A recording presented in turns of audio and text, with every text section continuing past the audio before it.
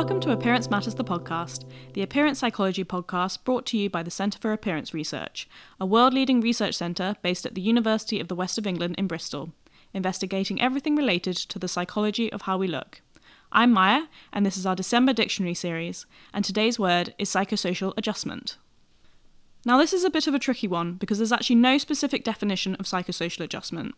But in the context we'll be looking at in this episode, psychosocial adjustment relates to how well someone adapts to a particular health condition and how well they might cope with the challenges associated with it.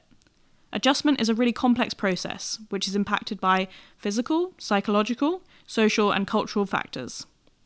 This means that the adjustment process can vary a lot between different individuals.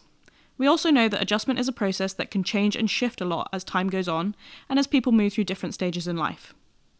Luckily, psychologists have been able to identify that there are certain factors that relate to how well someone adjusts. These can be known as risk and protective factors.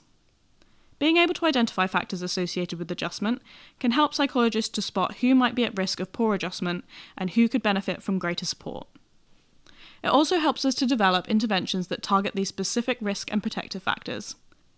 At the moment, research suggests that factors including optimism, resilience, having good social support and acceptance, and not being highly invested in appearance are related to successful adjustment.